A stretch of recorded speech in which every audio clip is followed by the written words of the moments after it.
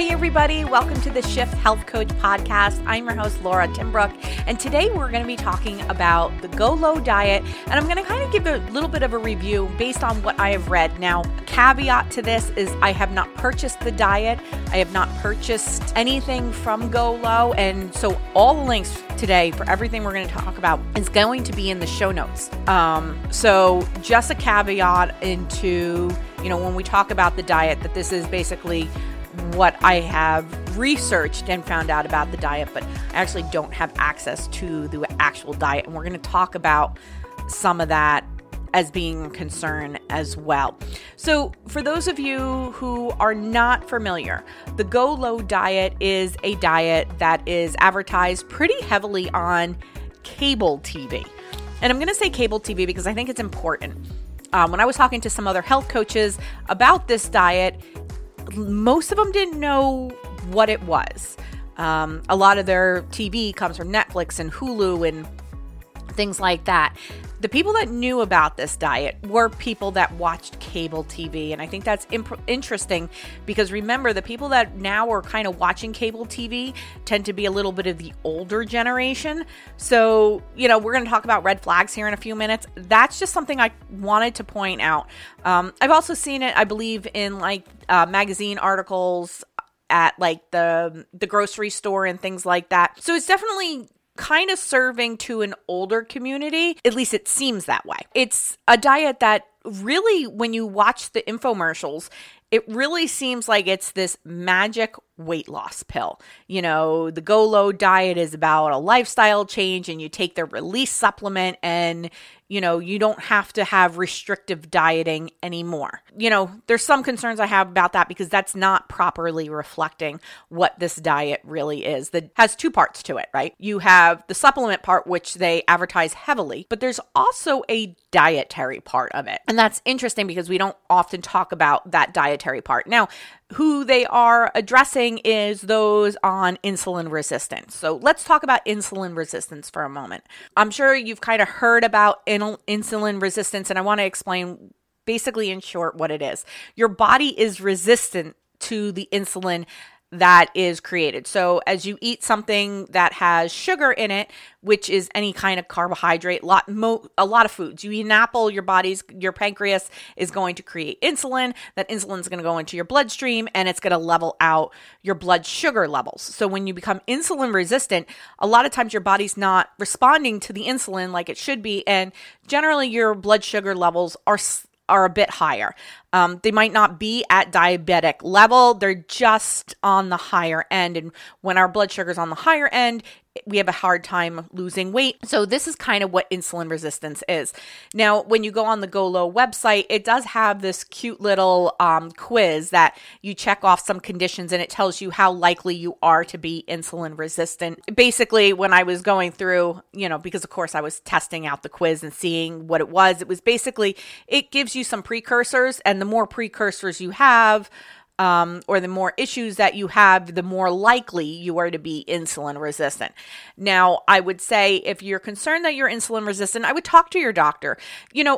As a caveat before we even get started, any time that you're looking to go into a supplemental plan, a diet plan, you have health concerns, go see your doctor. You should be going to your doctor on an annual basis to just have an understanding of where you sit. Now, I am a huge proponent of monitoring blood sugar. I think it's really important. Personally, I'm hypoglycemic. My blood sugar always tends to be on the lower side, which necessarily isn't great either because having a low blood sugar can also quickly become diabetic because your body's not regulating the blood sugar properly.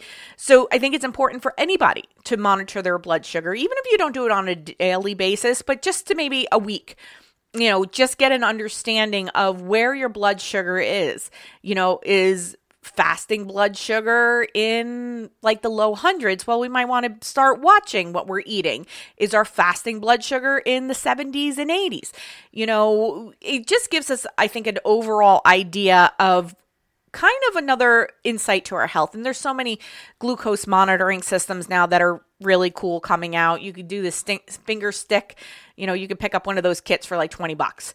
So I just think it's interesting to have that idea. But that's what the Go Low diet is really positioned to be, is to help somebody that's insulin resistant get control of their weight, their overall health and well-being, have more energy, and all of this. So that's just kind of insulin resistance in a nutshell.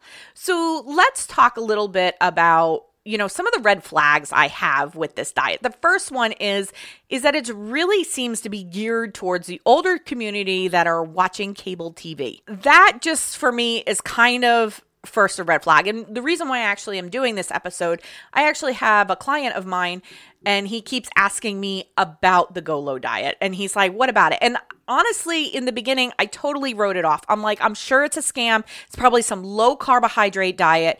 It's a lot. You're going to be wasting money. Let's just focus on eating healthy. And he came back and he was still talking about it. So that's when I realized that I probably needed to take a deeper look. And I'll have to say, when I took a deeper look, I was slightly surprised. Now, I talked about that red flag of how it's being marketed, and it is a little bit of a red flag.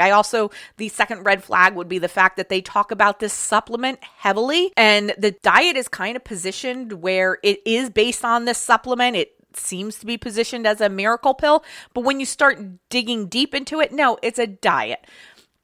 And actually, I don't think the diet's really bad. I'm actually sort of impressed by it. And I should caveat that with what I have been able to see. So let's talk about how the diet is laid out before we get into the supplement. So the diet is really laid out where you're focusing on whole foods. Benefit, everybody should be eating whole foods. You already are selling me on the fact that you're focusing on whole foods. So I think that is great. And the way the diet is really factored in is it basically works on food combining. And I like the idea with this diet is that a lot of your energy, your food, your carbs are focused on the early part of your day where most of us are most active. And the latter part of the day, our dinner, is generally the smaller meal. So let's just go over briefly what it is. So at breakfast, you have 1 fat, you have 2 proteins, 2 carbs, and a vegetable. So essentially you can have a piece of toast, 2 scrambled eggs, some broccoli, some peppers, and maybe some olive oil or some butter on your toast or something like that. Sounds like a great breakfast, right? So then you look at lunch and it's 1 fat, 2 proteins, 1 carb. See, now we're dropping down our carbs, and 2 veggies. So we're dropping down our carb intake. We're increasing our vegetable intake while maintaining our protein intake. So again, pretty balanced meal.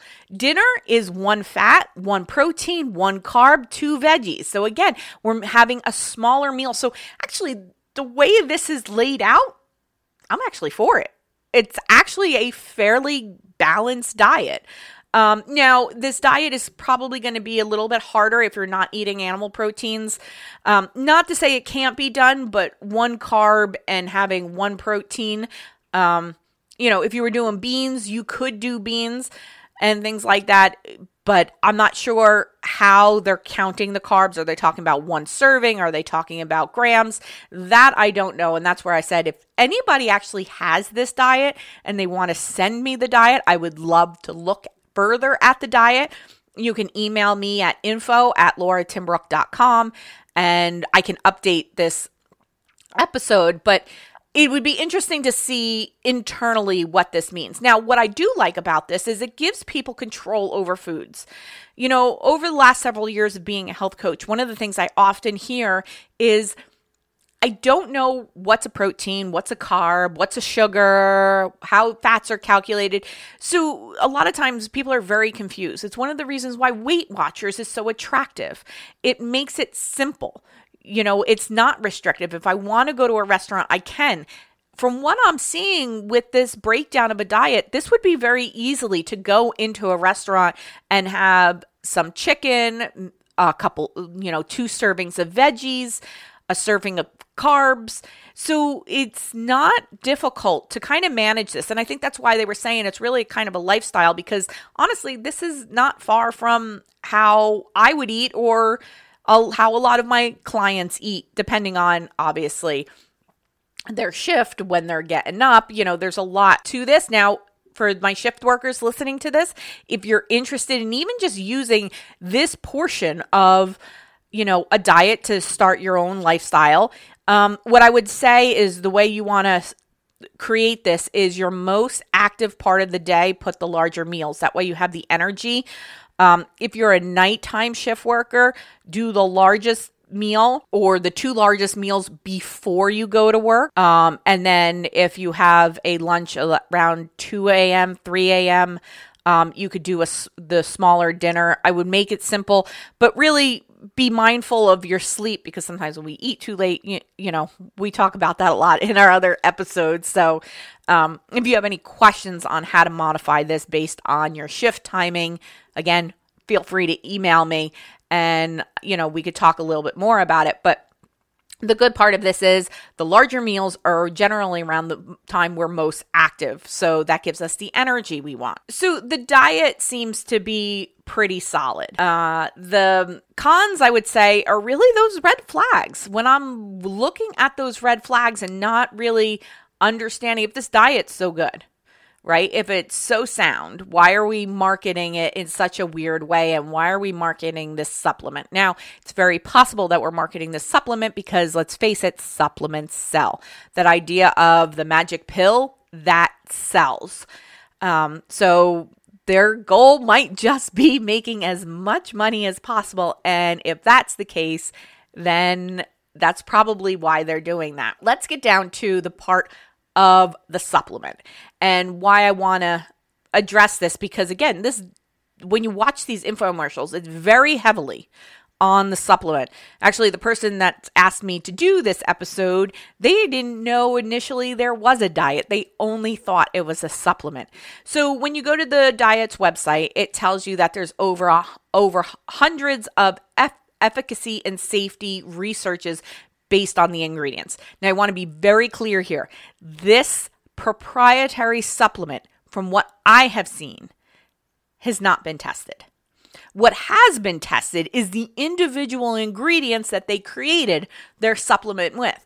Again, it's just that not being honest and straightforward that kind of really gets me. So let's talk about some of the ingredients in the supplements. And I want to I have the website up here. I want to go down and read them for you because I think it's important as we go through them. Of course, now I can't find it. Let's take a look. So, all right. So the supplements that they're talking about is the first part of the supplements. They have magnesium, zinc, and chromium. Now, magnesium is essential for, our overall well-being. I am a huge fan of magnesium. The dosage of magnesium here is 15 milligrams. Keep in mind the daily dosage of magnesium should be about 300 to 400 milligrams, depending on male, female, pregnant, things like that. So obviously the dosage is not anywhere close to where we need to be. Zinc is another good one. So go back to magnesium. Let's talk about what magnesium is. Magnesium is really good for overall health. It helps maintain energy, good digestive health. This form of magnesium is actually magnesium malate. And one of the things I have not seen, and I don't know if it's on the bottle or in the paperwork, but magnesium malate is really dealt with on the energy production. So this is not a supplement I would take close to bedtime. I would only probably take this in the morning. If you are taking this way, it's not causing any disturbed sleep. My favorite form of magnesium, depending on what you're using for, is usually magnesium glycinate or magnesium citrate. Magnesium citrate is really great for constipation or your gut not moving. I love magnesium citrate for that. And magnesium glycinate is really one of the most absorbable forms of magnesium, and that's some of the higher end magnesium forms that you see. It's usually glycinate. However, there are some really good magnesium forms that use a whole bunch of different types of magnesium, because magnesium is one of those supplements. There's so many different types of magnesium, and each one is used a little bit differently. But magnesium malate is generally for the energy production. Zinc is really good for our immune health and our hormonal health. Chromium, if any of you are from the 90s and you're familiar with chromium picolinate, it is another one that's really good for our metabolism and things like that. So, I mean, overall, there's nothing here that's going to harm you. It's just a little low on the dosages. And then you get into the proprietary blend. And this is where kind of, I want to say the rubber meets the road. This is where I think a lot of their research has come from. Now, all of these ingredients, actually, none of them are really bad. Some of them I'm not too familiar with, but I'll go through rhodiola. Rhodiola is a great adaptogen. I actually love rhodiola. But in their proprietary blend, I don't know how much rhodiola is in there. So their proprietary blend is 297 milligrams. But that's of all these different ingredients. So I don't even know if there's enough rhodiola in there to actually be effective. Rhodiola is kind of, anytime we deal with adaptogens, their dosages could be all over the place, and it's going to, based on who you are and how you deal with it. Rhodiola generally is about 200 milligrams, and let's go back. Rhodiola is really good for, adapting to stress. That's what adaptogens are. It allows your body to better moderate stress. So you're not always in a heightened stress state. It helps with that. So, like I said, I'm a big fan of adaptogens. Rhodiola is a great one. My favorite personally is ashwagandha, but rhodiola is a good one. The next one in there is inositol. So inositol is really good in helping our blood sugar. And actually, inositol is actually a form of sugar. So it's actually similar to a glucose in your body. Your body makes it itself, and it helps metabolize or helps our blood sugar and things like that. So that's really good for a lot of times when somebody's having blood sugar instabilities and things like that. Inositol could be really useful. Berberine extract. Now, this one is amazing for the people that need it. So berberine is actually really good at lowering blood sugar. Now, if you don't have high blood sugar and you're taking this could cause an issue. And this is kind of the one caveat, and where I kind of like to say, before you take any supplement, talk to your doctor, talk to your healthcare provider, but then also have just a general understanding. If your blood sugar at fasting is about 80 and you're not having these wild spikes during the day, I don't know if I would be taking berberine. And again, I don't know how much is in here, but I would talk to your healthcare provider about it, because I know berberine. So berberine is good for lowering blood sugar. It's also really good for high cholesterol. It's a really powerful herb when used in the proper format. Now, they have something here called gardenia extract. I don't know really anything about that. I did some research, and what I could find was a gardenia fruit study that did show some help in weight loss, but the study was not well done. I have the link there, and it was done on roasting the gardenia fruit, not a supplement. So I'm not sure how effective that one really is. Banana leaf extract, that's another one that's in a lot of diet pills that is supposed to be good for your metabolism. And then we have apple extract. And apples are just really good when it comes to weight loss. Their pectin and their fiber and all of that. Apples are great. And apples are low caloric. It hits a sweet note. You get great fiber from it. Apples alone are wonderful. So the fact that apple extract is in there, all right, cool. But really, the supplement is definitely for more of that moderating blood sugar. It could be based on the stress and the energy end, or just overall lowering blood sugar. Again, like I said, I don't know how much of this is in each one. I don't know how effective it really is going to be, but I will tell you, there is no magic pill. You cannot take this and then suddenly all of a sudden it jumpstarts your metabolism and you're losing weight eating the same way you were. It doesn't work that way.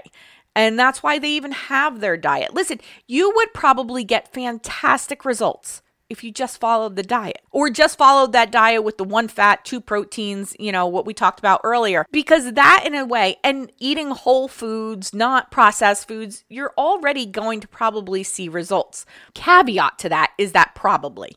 If you are coming from a restrictive diet, whether you're restricting carbs, whether you're restricting proteins, calories, any kind of restrictive dieting. When you go from a restrictive diet to something like this, you might not lose weight. In fact, you might gain weight. And it really depends on where you come from. So anytime that you're going from one type of eating to another type of eating, we have to be mindful. You might not get the results because of where you came from. And this is where you really need to talk to your doctor, your healthcare professional, a nutritionist, and have that dietary plan laid out, only because if you came from a low carb diet to this diet, you're most likely going to gain weight in the form of water because you're eating more carbs. More carbs hold more water. So that's important to recognize. So if that's one of those caveats to keep in mind. But other than that, I mean, I'm actually kind of a fan of the diet if it's really laid out the way Consumer Reports has kind of written it down. The supplement, I don't think it's going to be effective. If anything, I think you're going to get more of a placebo effect from it. You might have some effect from it, but I remember years ago, I went through a nutrition course with RP Performance, and they were talking about supplements. Excuse me, I almost had a sneeze there. They were talking about supplements and how effective supplements are when it comes to like the fitness industry.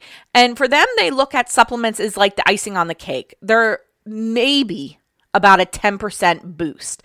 So even if we take that idea, I'd say this is 90% diet and the supplement might be a 10% boost. Now, some of you might say that 10% boost is worth it. And if it is, go for it. If you just feel like you need to take this supplement to see if it all works and your medical professional gives you the green light, go ahead. There's no harm if your medical professional says, go ahead and try it out. That placebo effect is real. And maybe this supplement does work. I don't know. I don't have research on it. I know when it's talking about all these research papers, I'm assuming it's talking about the individual ones because something like rhodiola or inositol or even magnesium are heavily researched. So things like that, are to keep in mind. But if you wanted to learn more about the Go Low diet or check it out, or if you're interested in something similar to the Go Low diet, the Mediterranean diet is fairly similar to the Go Low diet. The Mediterranean diet is usually a bit more plant-based than this one, but that would be a really good one. The DASH diet, which is actually to help lower blood pressure, that would be a really good diet that's going to be similar to this. So go check them out. If you have any questions, you can always email me at info@lauratimbrook.com. I hope you have a great day, and I'll talk to you all next week.